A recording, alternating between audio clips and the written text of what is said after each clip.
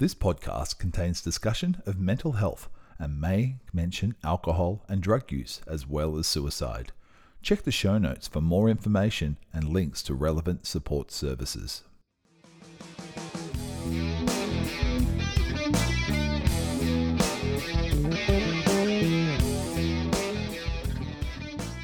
Let's have a chat, an open, honest chat. Join best mates Lee and Jeff as they strip back everything, literally and figuratively, to have an open conversation about life. They might not solve all the world's problems from this hot tub, but a good chat with a good mate is not a bad place to start. Welcome to another episode of No Pants, No Problems.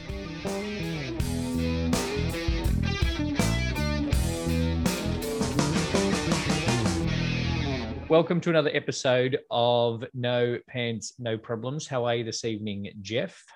Stock standard, mate. I'm tired. I had a little nana nap when I got home from work today, but very nice. I had a very, very good day at work. I had very educated students, the joys of working at a different training school than my regular training school. Very different clientele. The different demographic. And yeah, I was pretty much done by lunchtime and had a good Beautiful. day. Had a good day. I can't nap. No? Like if I snooze in the day, I won't sleep at the night. Well, so this is my thing. I will go to bed tonight at maybe midnight, 1 o'clock in the morning. Yeah. Sleep for 5 hours, and that's my night sleep. And then when I get home from work, I have like another hour and a half or 2 hours, and that's my 7 hours for the day, if that makes sense. Like, yes, I still get the same amount of sleep as you would, just broken up into two lots. Yeah, but mind you, if I'm not home by 5 o'clock, I'm fucking dead because I'm missing my second part of my sleep. Yeah, you're like the kid at childcare when they stop introducing the afternoon nap. Yeah, I'm just crack it. Shit. All those prep kids in their first year of school when they have to go a whole day at school and they just lose their mind. Hang on a minute, you're going to tell me what to do for 6 hours? Yeah. I have to be awake and paying attention for a whole day. This is not how my life operates at all. No, not good. Not good. So this week, we're back to our kind of regular programming, I guess, and we're talking about anxiety. Exactly. Standard. Yeah. So this kind of was one from a listener. Yeah. Who we have talked about it in a previous episode, of course, because it's one of our big things. But we thought we would do kind of a whole episode for it. We're going to try. Yeah.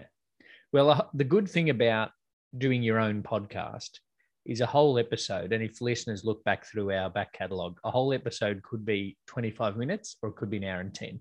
Exactly right. So when we say whole episode, we'll just talk and we'll see when we run out of words and then I'll wrap it up. I like that last week we spoke for about an hour and a half, maybe 2 hours. Yep. And then when I listened back to your edit, we had a 35-minute episode. I'm yes. like, oh yeah, we did just talk a lot of shit last week, didn't we? Yeah. And listeners...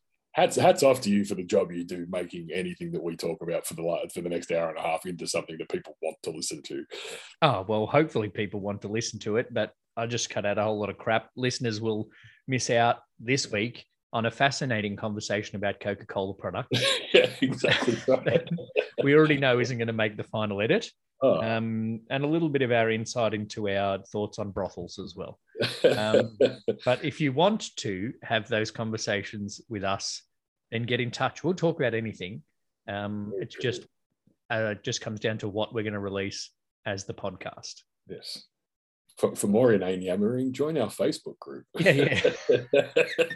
Jump into the Facebook group and send us a message.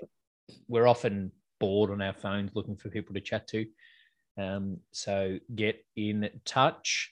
So yes, anxiety is something that has affected both of us. Definitely. In various levels and in various ways over the years. Mm-hmm. And so we're going to talk about it tonight. Yeah. I think it's something that a lot of people experience.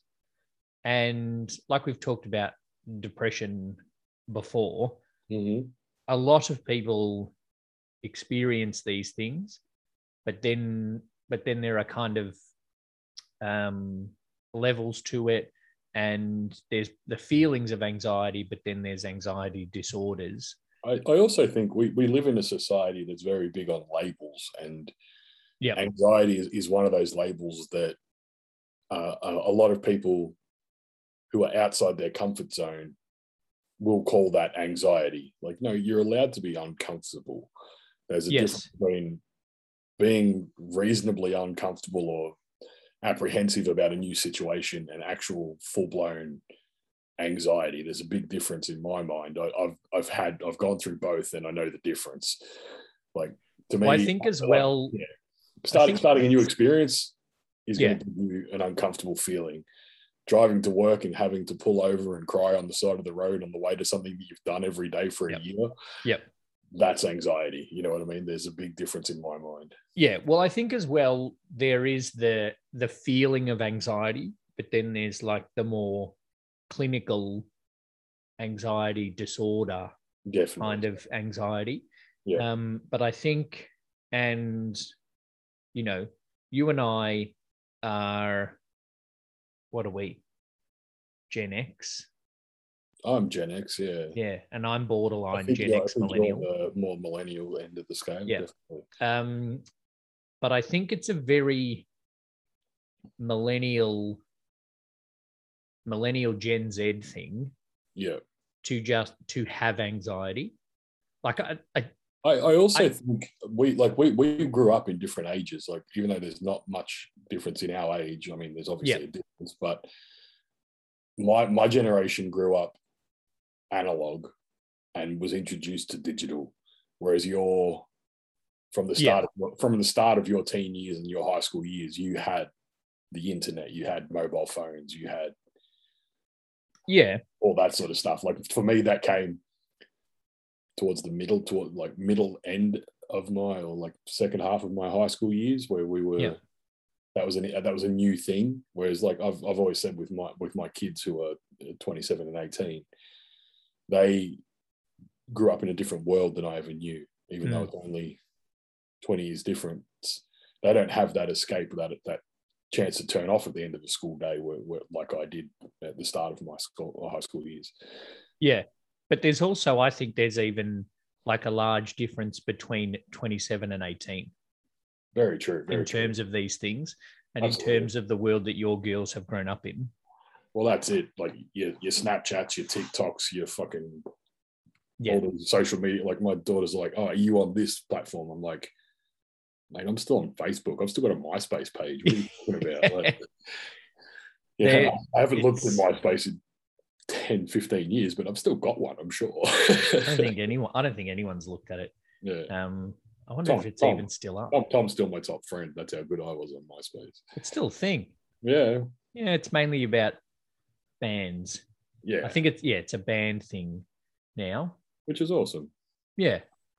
Not that it's hugely... I read something on Facebook, and it was someone adding, like, "Hey, we should put on a thing that, like, if someone visits your page, like, a song plays that's your favorite song and stuff like that." And everyone's like, "Yeah, MySpace." Yeah, we did that. Yep. We've gone full circle. One of the things probably not helping MySpace is the fact that the page still hasn't loaded. I'm trying to search for you, but the page in all that time that we're talking hasn't actually loaded. So see you later, MySpace. Anyway, I'd be on there as Monkey Boy, I think.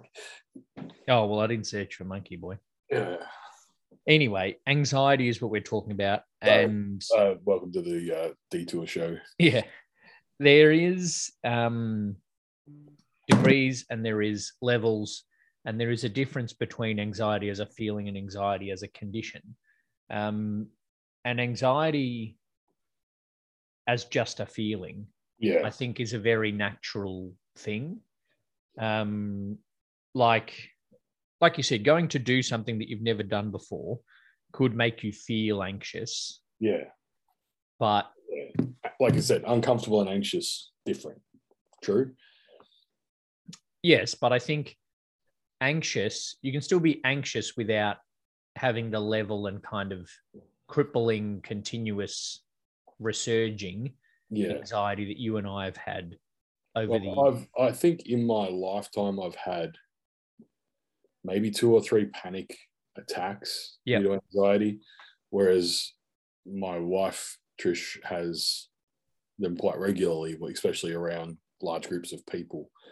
Why we're such homebodies as a couple. Yeah, we can be at a shopping center and she will like profusely sweat and legitimately like have that fight or flight, need to fuck off, need to get out of there as quickly as possible. Yeah, feeling, and I have to like shield her from that. That's my role in that situation.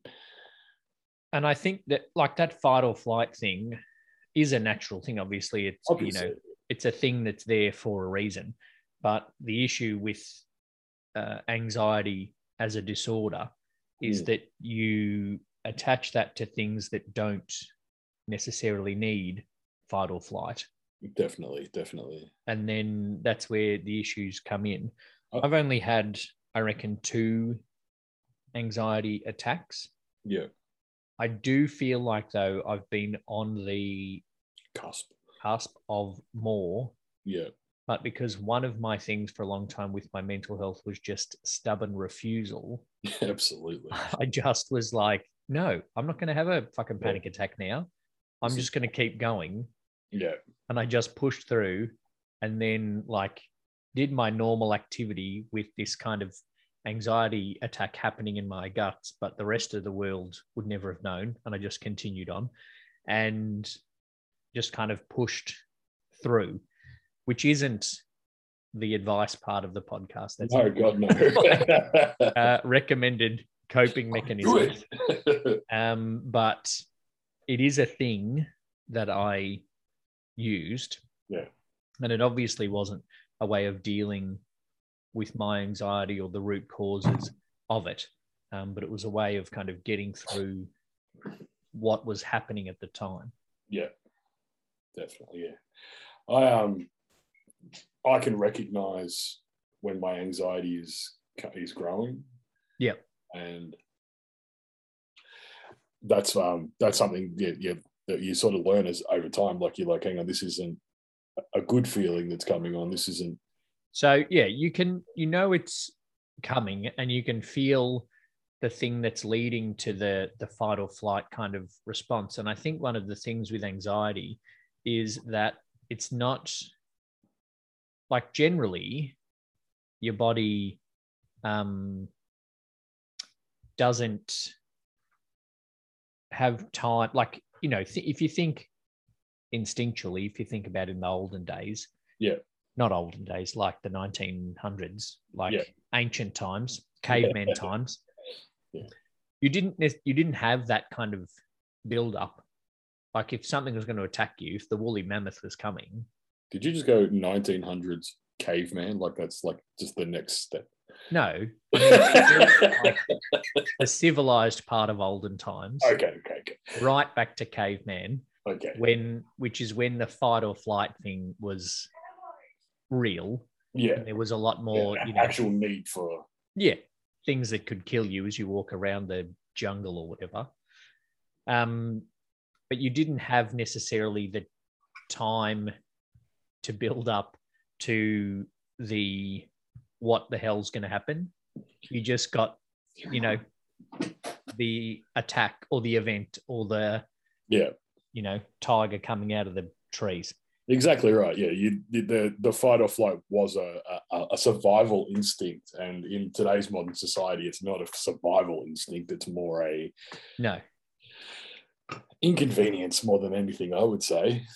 The last time I was in a situation that I needed my fight or flight reaction, I was able to escape that situation without the need for the actual need for it, if that makes sense. Like, yes, I have the reaction is triggered a lot more than is necessary.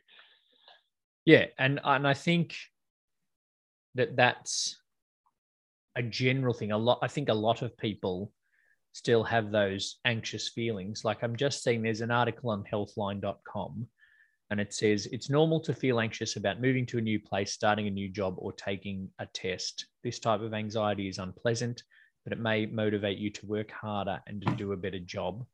Ordinary anxiety is a feeling that comes and goes, but does not interfere with your everyday life. Exactly. And then it says, in the case of an anxiety disorder, the feeling of fear may be with you all the time. It is intense and sometimes debilitating. Mm-hmm. This type of anxiety may cause you to stop doing things you enjoy. In extreme cases, it may prevent you from entering an elevator, crossing the street, or even leaving your home. So, you know, leaving your home is one of the things we just talked about. There's a few times I've had to pull over on the way to work. Just because for whatever reason, the idea of walking in the door at work was the most frightening thing on the planet. Yeah. And even though logically you're well aware that once you get to work, everything's fine, I've had to turn the car around and go home and just crawl into bed and hide because it just wasn't something that my body was going to let me do that day. And that's the case with a lot of kind of... That's the disorder. That's the disorder part of that. There's no reason for that. There was no trigger for that. It was just, for whatever reason, my brain just went like, not today. And often for mental health issues, one of the things that makes it more frustrating is that the logical part of your brain that's not going nuts at the time, the logical part of your brain can tell you that, no, this is like, if you go to work, you will be fine. But the anxiety is overtaking and overriding that. And that certainly for me has made it more frustrating. The anxiety thing is because the fight or flight is trying to protect me from something that, you know, is going to threaten my life. Yeah. But I'm also like, well, no, this isn't going to threaten my life. Yeah. You're aware of the fact that it's not a real thing. And that is even more frustrating, I think. Yeah. So it can be incredibly frustrating. And, you know, this other article on healthline.com again is another one of the frustrating things about it is when people tell you, oh, you're just stressed. Yeah. So the headline of this is, if you're battling anxiety and depression, don't let anyone tell you it's just stress. So that's, you know, and that's a thing that we face often. And that's why we're having these conversations. Exactly. And that's why one of the hashtags we put on all our posts is end the stigma, is so that we kind of increase the understanding around what it actually is. I think in 2021, and especially after everything we've been through with the pandemic and all the rest of it, I think a lot more people are aware of mental health than they may have been earlier. Yep. But unless you've experienced it or you not suffer from it, but deal with depression and anxiety, I know, like, my wife's anxiety is a lot worse than mine. So from an outsider looking in on her anxiety, it's not frustrating for me, but you can see she's not in control. And I can, from that point, go, well, I've got to cancel whatever plans we had, because even if I push her to get through it and get her to the thing, she's not going to be the person that she wants to be there at the destination. You know what I mean? It's not a case of just push through it and you'll be fine. It doesn't go away. It's that constant that is the disorder, the problem with it.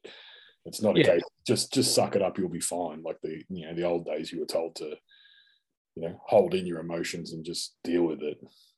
Just push on. Yeah. And then it doesn't work for anxiety. No, well, it doesn't work for any mental health condition. And we know that now. And I think you're right in that a lot more people understand that there are a lot more mental health conditions. I think what needs to kind of come next is the understanding of what they are and how they affect people. And I think one of the things that helps with that is people like us and, other people that openly talk about what anxiety is. So, and then if someone says, oh, you're just really stressed, then that's the opportunity for us to say, no, this is my anxiety and this is the blah, blah, blah. Yeah. Yeah. It's still hard to, like I said, it's hard to explain to somebody who doesn't deal with it. Like if I hadn't had my fits of anxiety and my fits of depression and dealt with it for as long as I had, my wife, as we go to get into the car to even just come over to your place for dinner, saying, I can't do it, would be the most frustrating thing in the world. You know what I mean? But because I understand it, I can go like, okay, well, we don't have to. I can call and say, like, not tonight, we'll reschedule or whatever. But yeah. And you have. Yeah, I have done many times, but it's more for people who don't have my understanding. I can see the issue, if that makes sense. Like I understand how people can be upset with people who suffer from this. It's the whole understanding thing that it's easier to walk through fire and understand why other people have been burned, if that makes sense. If that's a fitting metaphor. If you've felt the heat, what the danger is, what the feeling is. Yeah. If you've never, if you've never been near that condition or had that feeling, you don't understand it, which is reasonable. You know what I mean? Like, but also, this is why we're trying to open the conversation to get more people to understand that this is a bigger, more widely felt thing than people are willing to talk about. Not everyone's willing to have this conversation, so that's why we do it. True. And it is important, for us to have the conversation and for us to put it out there. And I think it's important for people that feel the anxiety and maybe know people who don't have the same understanding. I think it's important for them to explain the situation. And it comes down, as you were saying about the understanding thing, I was thinking of empathy versus sympathy. Yeah. And so, and I'll admit I get them all confused. I get them still confused. And so I've looked it up to make sure I don't get it wrong. Well, empathy is, in my understanding, tell me if I'm wrong, you've got it in front of you, right? Yeah. Empathy is recognizing the feeling and understanding the feeling, whereas sympathy is feeling sorry for the person who has that feeling. Close. Empathy is the one where you have experienced something similar, and so you can understand the feeling. So you and I have empathy when Trish is having an anxiety moment. Yeah. Whereas someone who hasn't gone through those kind of anxiety things, after we explain what anxiety is, or Trish has a conversation with them about it, they are more sympathetic. Yeah. Because I'm sorry you go through that, but they don't understand it. Yeah. Yeah. So there is the possibility for people to be sympathetic to things like anxiety, but not if we don't have these conversations and we don't increase the understanding around anxiety. But I do think, like you said, it's a more open time for a lot of mental health things now. Yeah. And so it is a time where we can have those conversations. Yeah. And increase that understanding and increase that sympathy. Jeez. Two Drink Cinema, an Odd Socks Entertainment podcast. I'm Lee. And I'm Brett. We are two brothers reviewing movies. 2 drinks at a time. The old, the new, the classic, and the cult. We tick all the boxes. We bring you the news on the latest movie releases. And drunkenly review some of the best films of yesteryear. Find us on your favourite podcast platform. And follow us on Facebook, Instagram, and Twitter at 2 Drink Cinema. Cheers. As a sufferer of anxiety yourself, what do you have? Like we've said, you can recognize the symptoms coming on the same as I have. What are some of the things that you employ to, you say stubborn, but there's got to be something more than just outright style of it. Give me some of your coping mechanisms. What some of the things that you do to... Stubbornness is actually still a big one. Yeah, of course it is. Yeah, definitely. But there's more to it than that. You can't just outright, if you get swept up in that moment of anxiety, you can't just will yourself out of it. There's got to be a couple of little tricks and tips you can share. I've got some that I can share as well, but I'm asking you first to see how similar our dealing techniques are. Yeah, one of the big ones that I've used. So a lot of my anxiety has been around social situations. Definitely. But not necessarily number. Like I know for Trish that crowds and the number of people is a big thing. Yeah. For me, it's not necessarily the number of people. As your best mate, I've been in a room full of familiar faces and seen you in the corner freaking out. And I know you have certain triggers in social situations.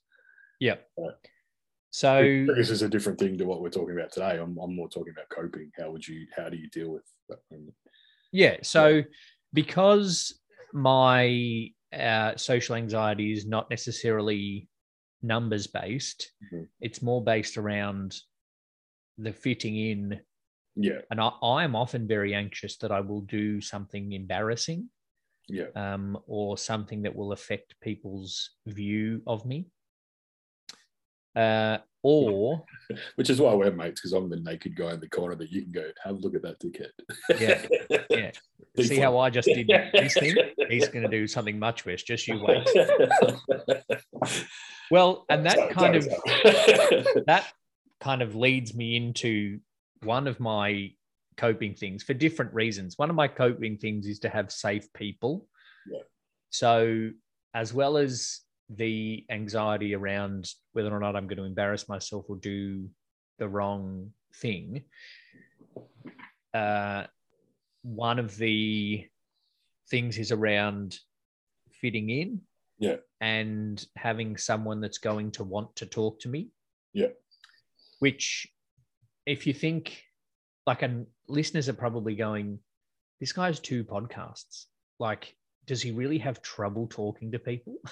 100%. Yeah. Well, I do. The 2 podcasts I have are with the 2 of the best people in my life. So obviously, we're literally one-on-one, and it's with the most comfortable person you're ever going to be around. So recording it to send out to the masses is way different to actually being with the masses. Yeah, and so because one of the issues is whether or not I'm going to have someone to talk to or someone that wants to talk to me, I have safe people.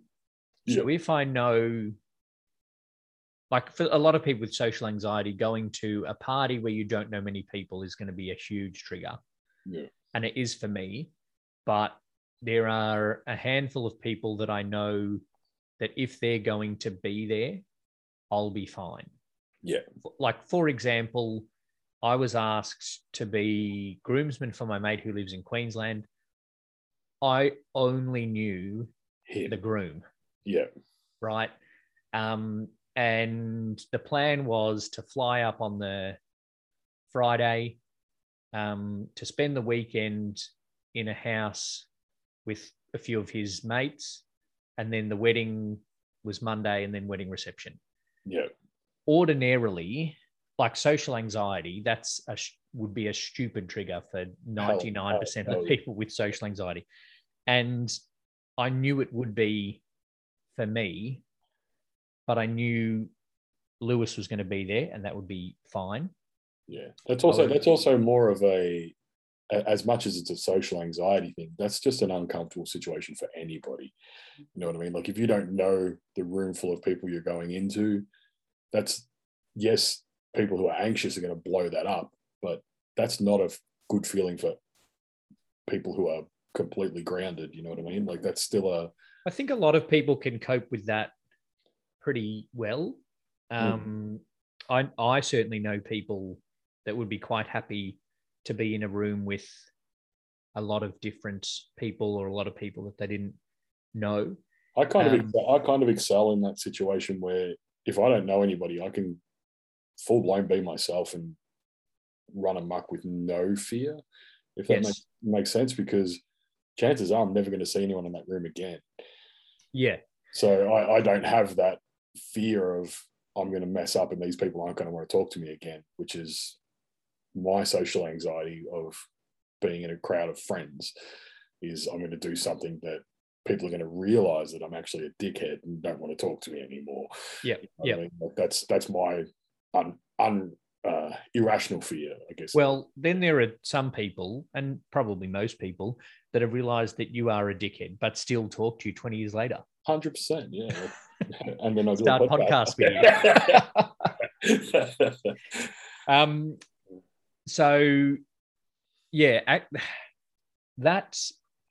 so going back to that wedding example, that wedding was 20, let's say 18. Yeah. No, 2019. Sorry, if Lewis is listening, I forgot your wedding anniversary. I barely remember my own. So in 2019, I was actually pretty good. I did do a couple of things to prepare myself. I flew up earlier in the year and met two of the other groomsmen. Yeah. And I made sure that I spent a bit more time with Lewis's fiancée. You knew more than a week out that you were going to be in the wedding. That's cool. Yeah, yeah. Some people are much better at those things than others. If Lewis had 5 groomsmen, okay? Wow. If I'd had 5 groomsmen, you would have been there from the start, okay? I was there. I was the beard in the party. That's fine. Yeah. You excelled at being a substitute groomsman, I would say. Okay. Anyway, I did do a couple of things to prepare myself. I went up and I met a couple of the other groomsmen. I made sure I spent more time with his fiance, and I met his dad and his sisters. So I did know more people. You at least knew familiar faces in the crowd. Yeah. And they knew who I was. Yeah. One person, it was funny at the reception, one person obviously didn't know who I was, because I sat down to talk to one of the groomsmen and his girlfriend was with him. And after a bit of the conversation, she goes, "Oh, I really like your shirt. It's really similar to the groomsmen's." Well, that's because it's the same as the groomsmen. Yeah, I was in that wedding. I was one of the guys standing up there. I was third in line. I wasn't even fifth in line. I was much closer to Lewis than your boyfriend actually was. I was the guy standing in front of your boy. Yeah. So yeah, I did know a few people, but then also, if that wedding had been in 2009 instead of 2019, yeah, I would have done my absolute utmost to convince Shane to take the week off work so that he could come. Yeah, I understand. Because I would not have been able to deal with that. Yeah. No matter how good Lewis and Jordan are, yeah, I would not have been able to do it. Yeah. And the big reason for that is I actually care a lot less about what people think. Yeah. About me. That comes with age as well. Yeah. And so I think, and I'm kind of just realizing this in real time as we talk about it. Yeah. I think my anxiety is considerably less than it used to be. Mm-hmm. Because I used to, and you've talked about this, and I'm pretty sure it's come up in the podcast. I used to want to have 1,000 friends. Yeah. Which is stupid, because I would have had 1,000 friends and not liked 990 of them. Yeah. And so now I've come to realize that you don't need 1,000, number one. Yeah. You're not ever going to get 1,000. You could get 1,000 people that like you. Yeah. But you're not going to get 1,000 friends. You're definitely not going to get a whole lot of close friends. And so I know that there are the close circle of my people that like me, value me, support me, all of those things. And then kind of the next circle out are, you know, close as well. And then outside that, I'm like, I don't really care. Like, if I'm going to go to a party and you have your acquaintances, you have your people that you're happy to see 4 or 5 times a year. Yeah. And then you have your people that you catch up with if they're there. And then you have people you know but don't really give a shit about. Yeah. Yeah. But also, like, I generally don't give a shit a lot of the time. But there are still times where my anxiety tries to tell me that I give a shit. 100%. Yeah. I think that's a big thing. And so I just am, and this is bringing the stubbornness back, I just sometimes go, no, that's not how it's going to be. Mm. And I'm just like, well, no, you're wrong, anxiety. I actually don't give a shit about this situation. Yeah. So we're going to power through and just go through it anyway. And I know that didn't really talk about coping mechanisms. No, it sort of did. I can bring it back with how I deal with it, right? Like, yep. My experiences with anxiety, when I get to that point where, you know, you've got the two sides of your brain. You've got your logical side of your brain that's telling you there is nothing wrong. Yeah. And then you've got your anxious side of your brain that's saying, no, we're in danger. My biggest coping mechanisms are stop and break it down. Do the 5 senses thing, you know, like look around, have a look around your environment, make your brain realize there's nothing imminent that's about to attack you, or yeah, you know, go back to those caveman senses. I can't see anything that's going to hurt me. I can't smell anything that's like a predator that's about to eat me. Yeah. I can't hear anything that's dangerous to me. There's nothing touching me that's hurting me or causing this type of feeling. If you break it down to the senses, your brain has to go, oh, well, maybe something else is going on. There's something wrong in our processing. And this is how I bring my wife back from that edge. You know, when we're in a shopping center and she's like freaking out, I'll hold her face and say, look at me, you know, feel my hands, hold my hands, look in my eyes, close your eyes. What can you hear? I can hear people, blah, blah, blah. She'll break it down and slow down. And then we can slowly pare back all those feelings of I'm in danger to there is no danger here. I'm just uncomfortable. Get it back to that main feeling. And then I can at least get her out of the place that we're in rather than have her paralyzed with fear in the middle of a shopping center. I can at least walk her outside, get her some air, let her logical brain take over and get back to the situation. I've had to do that to myself. Like I said, driving to work was always a big one for me, especially after a couple of days off. I think your body just gets to like, no, we want to be at home. Well, it almost becomes a new situation. Yeah. And so you're driving in the car and I'll be halfway down the freeway and someone will cut me off and my brain was like, that's it, we need to get out of here. It's like, no. People are dicks. We need to keep driving. Yes. Yeah. So, yeah. And as a professional driver back in those days, was very common that people would cut me off. Very common that I would feel like I was in danger on the road.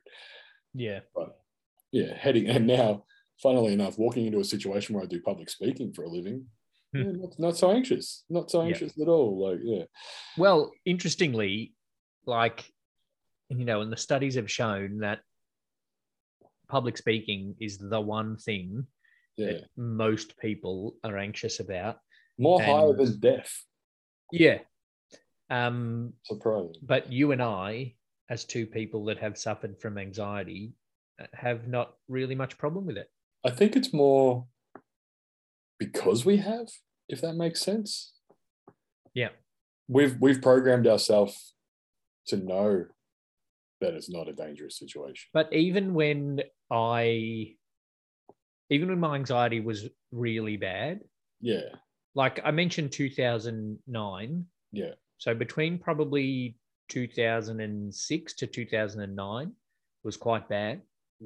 But like I was hosting trivia nights to like 200-300 people. Yeah, definitely. Yeah. And I was doing community radio like 2 shows a week. And like that thing never worried me. No, definitely. No, I think, but that's more personality, I guess. I'm never comfortable being the center of attention, but I'm happy to be the guy to the left of that person, if that makes sense. Yeah. You know, I'm happy to feed the person who wants to be the center of attention, if that's any. You know, like people that know you listening would be like, that's not you, Jeff. No, really? Yeah, like That's you kind of are what I the center of attention. I don't know. I'm not comfortable in that role. It's just kind of where I end up because of my personality. Yeah. Whereas I'm similar. I'm not comfortable being the center of attention until I am. And then you own it. Yeah. Like, which is why I don't want to be. Which is why our friendship works, because even though you're not comfortable being there, you excel there. And I'm the one to the left going like, yeah, this guy's fucking awesome. You know? You're my, what I call it, my hype man. I'm your fucking wingman. Yeah. I'm there with the banner. I'm the Jimmy Hart with the megaphone to your Hulk Hogan. There you go. I've got another wrestling reference in there. Yes, good. Another one I don't get. I understand the concept. Yeah. I just don't get the particular reference. And I'm going to put the picture of Jimmy Hart and Hulk Hogan on the Facebook group, so you can know who we're talking about. And you send it through to me. I'll Photoshop our faces onto it. So yeah, coping mechanisms for me, it was just the repeated stopping, acknowledging it, and then because of my incredibly analytical brain and the strength of my logical side of my brain, because like even though a lot of my mental health issues come from things that don't make sense, like I won't talk about my depression, but I'm depressed about things that outside people will go, what do you mean you're depressed about that? You're stupid. Yeah, no. And not in a nasty way. I'm happy for people to tell me that my depression is stupid, because it is. Yeah. And a lot of people are yelling at their podcast screens right now because I've just said I'm happy for people to tell me my depression is stupid. No, but depression is stupid. This is the thing. Yeah. If we're going to be talking honestly about this conversation, if you have depression, you know it's stupid. You know it drives you fucking mental. You know it's not. And that's why I have spent the last 10, 15 years training myself, because I have the very strong logical side of my brain, which is what makes me a good businessman. And a good life coach for me. I have trained myself to life coach myself. Yeah. And to force that logic to take over from the stupidity of my anxiety. Yeah. And so it's kept going, and now it's much easier. Yeah. Yes, now it is easier because I have consistently told myself, and as I've gone along in doing it, the amount of time that it took me to recognize that it was the illogical anxiety that I was feeling has lessened. Yeah. So like going to meet, I think of a couple of times going to meet friends at the beach for a weekend away or whatever. It's an hour and 15-minute drive to Ocean Grove from my house. Mm-hmm. For an hour of that drive, I would be anxious. Yeah. And then I would get there, and then just a question: is it the first hour or the last? Would you leave home anxious and feel better as you get closer, or is it it would vary. You leave home feeling okay, but as you get closer, you freak out? I would, because I'm one that it's really hard to get me out the door. Like, if I'm my anxiety is you need to be at home, you need to be safe, which, you know, as you've said, people who know me probably don't realize that it takes a big fucking effort for me to leave my home. Yeah. People who really know me know that's a thing, but people who my next circle out are probably not aware so much of that. So it's so hard for me to get out of the house, and I'll be freaking out on an hour and a half drive. The first hour and 20 minutes will probably be unbearable, but it's that last 10 minutes that I'm like, okay, we've got this far, and you like these people, you know, this will be fine. This will be good. This will be okay. Yeah. It would depend on the situation, occasionally depend on the people, but often it would be anxious to leave the house. Mm-hmm. It would sometimes be split. Yeah. Like the half an hour before I had to leave, I would have to force myself to get in the car and go. Peek behind the curtain for us. How many times have I called you and said, can't come 5 minutes before we leave? Yeah. I've literally been sitting in the car and gone like, I can't do it. Can't do it. Yeah. And that's like, without talking myself up, and that's to your safe people. Yeah. As I mentioned before. Yeah, 100%. So the half an hour before I have to leave, I would have to like fully G myself up to leave. And I've often been late because of it.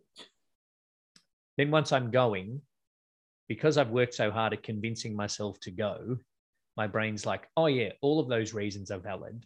Yeah. You're doing the right thing. Yeah. Then I will get to somewhere, park, and my anxiety used to tell me, you're going to walk into this house and there's going to be no one there that wants to talk to you. What the fuck are you even doing here? Yeah. No one wants you here. Yeah. Turn around and drive home. Yeah.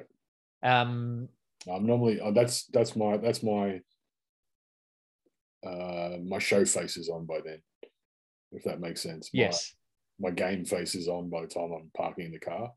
Well, I get the game face and spend the first 20 minutes of the thing with the game face on before I actually realize people are there and I'm valid in being there.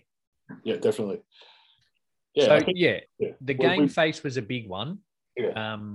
In kind of, and I would often stubbornly put that game face on in order to get me into somewhere to then realize that there was no threat and there was no issue and there was nothing to run from. Yeah. Yeah, definitely. Anxiety is a bitch. Yes. Describe it. It's not, it's a part of your life that's always there, never useful, but always going to influence everything you do. There's never been a time in my life where I've said, oh, lucky I was anxious about that because, you know, that made things better. Yeah. You know, it's just one of those things that always ruins opportunities, makes you feel like shit when you give into it, makes you, you know, you lose friendships over this sort of thing. Like I've lost many friendships over not being able to be at certain functions and stuff like that, where people are just like, look, I'm not going to bother. He's not going to come. You know, that's where you and I have persevered, because you know why I'm not going to be there, or whatever the reason is. You know? Well, also because for a long time I was convinced that you were one of only 3 people that liked me. But also, so that comes round to, yeah, well, there might be now. If that comes, Shane doesn't count. He married me. He has to like me. True. But you having said we've endured comes around to how it's cost me friendships. Yeah. Because my anxiety is having to know that people want me in their life. Yeah. And so the constant texting is something that you manage to deal with. of the like, are we okay? Like, is this okay? Sorry to message you now. Yeah. And then like, oh, did I say something that I shouldn't have said last night? I had speaking of that, I had a funny conversation with one of my basically my team leader, my boss at work at the moment. Yeah. I on Monday I had the day off, so me and one of my really good mates, like one of my new good mates at the moment, went for a ride on our motorbikes, and we thought, you know what, we both work together. We'll pop in and see John at work. We got there and he wasn't there, and Mark's like, let's go to his house. But you know what? Okay, we're going to go see John at his house. And we rocked up at his house, had a beer, had a chat, had a good laugh, you know, just catching up. And then he rang me the next day and he's like, oh, sorry to bother you at home. Sorry, like, you know, this is outside of work. Yeah. I'm sorry to bother you. I'm like, dude, I showed up on your doorstep. We're pretty good. Yeah. You can call me at midnight. I'm not going to be mad. I showed up on your freaking doorstep unannounced. Yeah.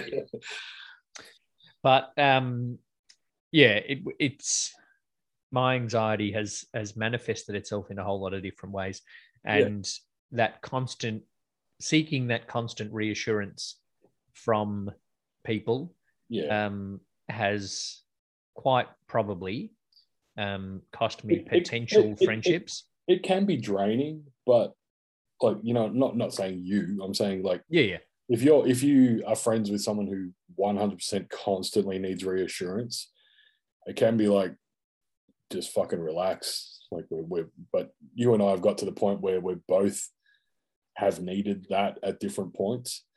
Yep. And, you know, like I haven't been the best mate for the last 20 years, but I'm always available. And you are, you know, you're one of my rocks. You're one of my, no matter, you know, we haven't had screaming matches at each other, but we have had little disagreements. But that's, you just know that's not the end of the friendship. We're beyond that sort of shit. It's just going to be, you need to have those people that you can disagree with and not think that's the end. No, and I think we definitely have that security around our friendship. Good word, yeah. Yeah. Well, I think the interesting thing about our friendship as well is, as it's developed, you still have this idea that there were whole chunks of time where you weren't a good mate. And thinking back now, I thought that at the time, but thinking back now, knowing what I know now, is that people are going to do their own thing. Yeah. And you, because of the way you think about yourself, still probably think, oh, I was a shit friend. But now I look at it and think, well, that's what Jeff was doing at the time. Yeah. And, you know, in the, 10 years that we've been best mates, the 20 years that we've been mates, you've gone through a divorce and a serious relationship ending, 3 house moves, 17 career changes, and then the whole baseball club thing. So like, you might go, oh, you know, Lee thought for those 3 years that I was a really shit bloke, whereas I was like, at the time, probably I was like, oh, fuck Jeff, he's not texting me back for 2 days. Yeah. But now I'm like, well, of course Jeff didn't text me back for 2 days. He was moving house, or Trish was had shit going on. Yeah. Or Trish was in hospital because she was having another surgery or whatever bullshit. Yeah. Not that her surgeries are bullshit, but you know. No, I get. And so that's one thing that's really helped me around my social anxiety and my friendship anxiety is acknowledging that people have their own shit and are doing their own thing. I think the best mates that I have are the ones that I don't have to speak to every day because everyone's got their own shit going on. Yeah. Like one of my absolute closest friends, I speak to twice a year. Yeah. Like, but I fucking love that guy. Like, if he called me up out of the blue and said, I need $100,000, I'd try my best to make that happen. You know what I mean? Like, he's that closer friend. But I don't need to know what he had for breakfast. I don't need to know. Oh, fine. I'll stop texting you what I had for breakfast. Something from Dodo's, I'm sure.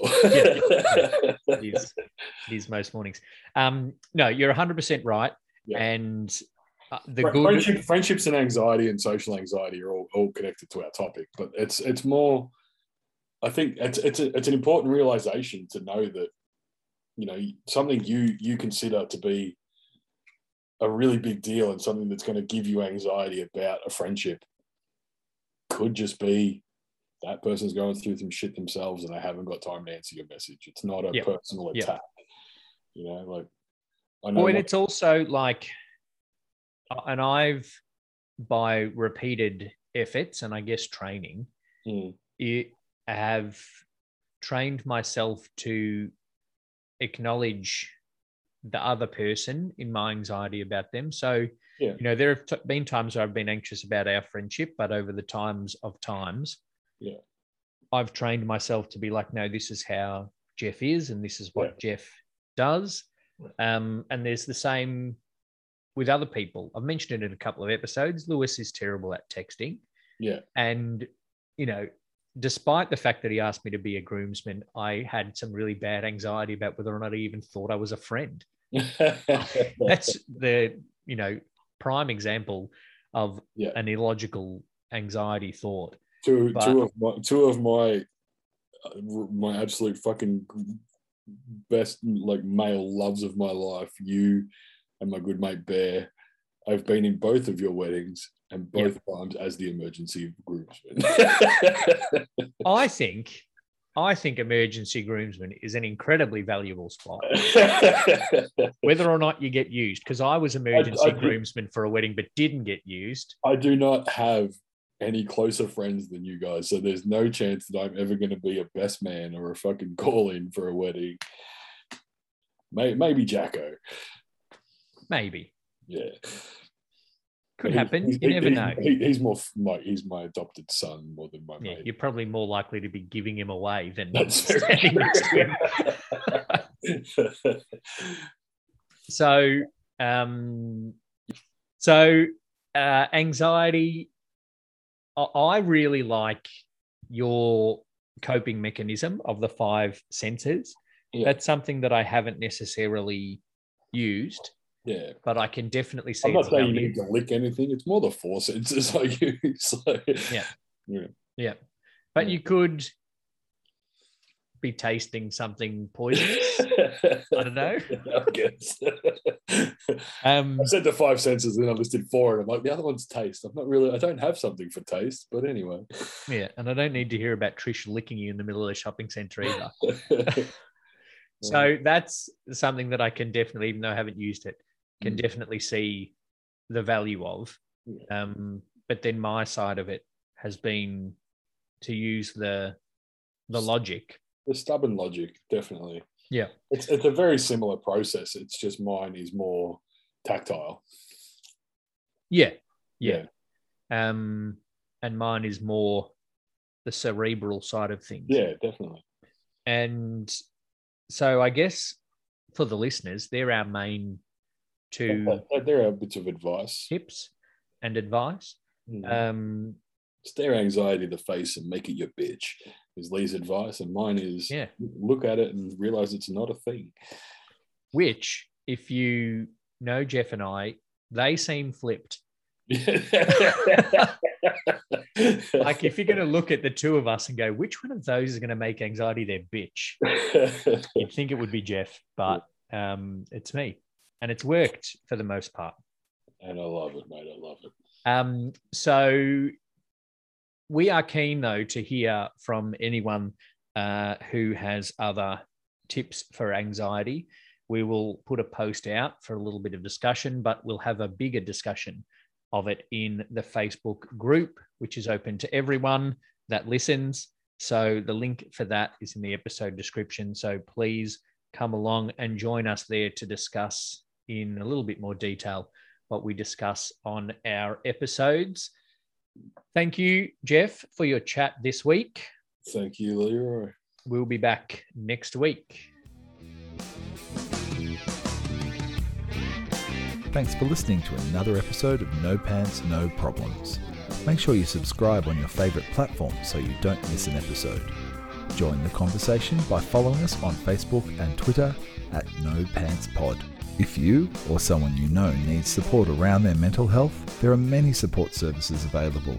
Check the show notes for links. This episode is produced by Odd Socks Entertainment, music composed by Shane Cole Hayhow and introduced by Matt Pankhurst. Bye for now.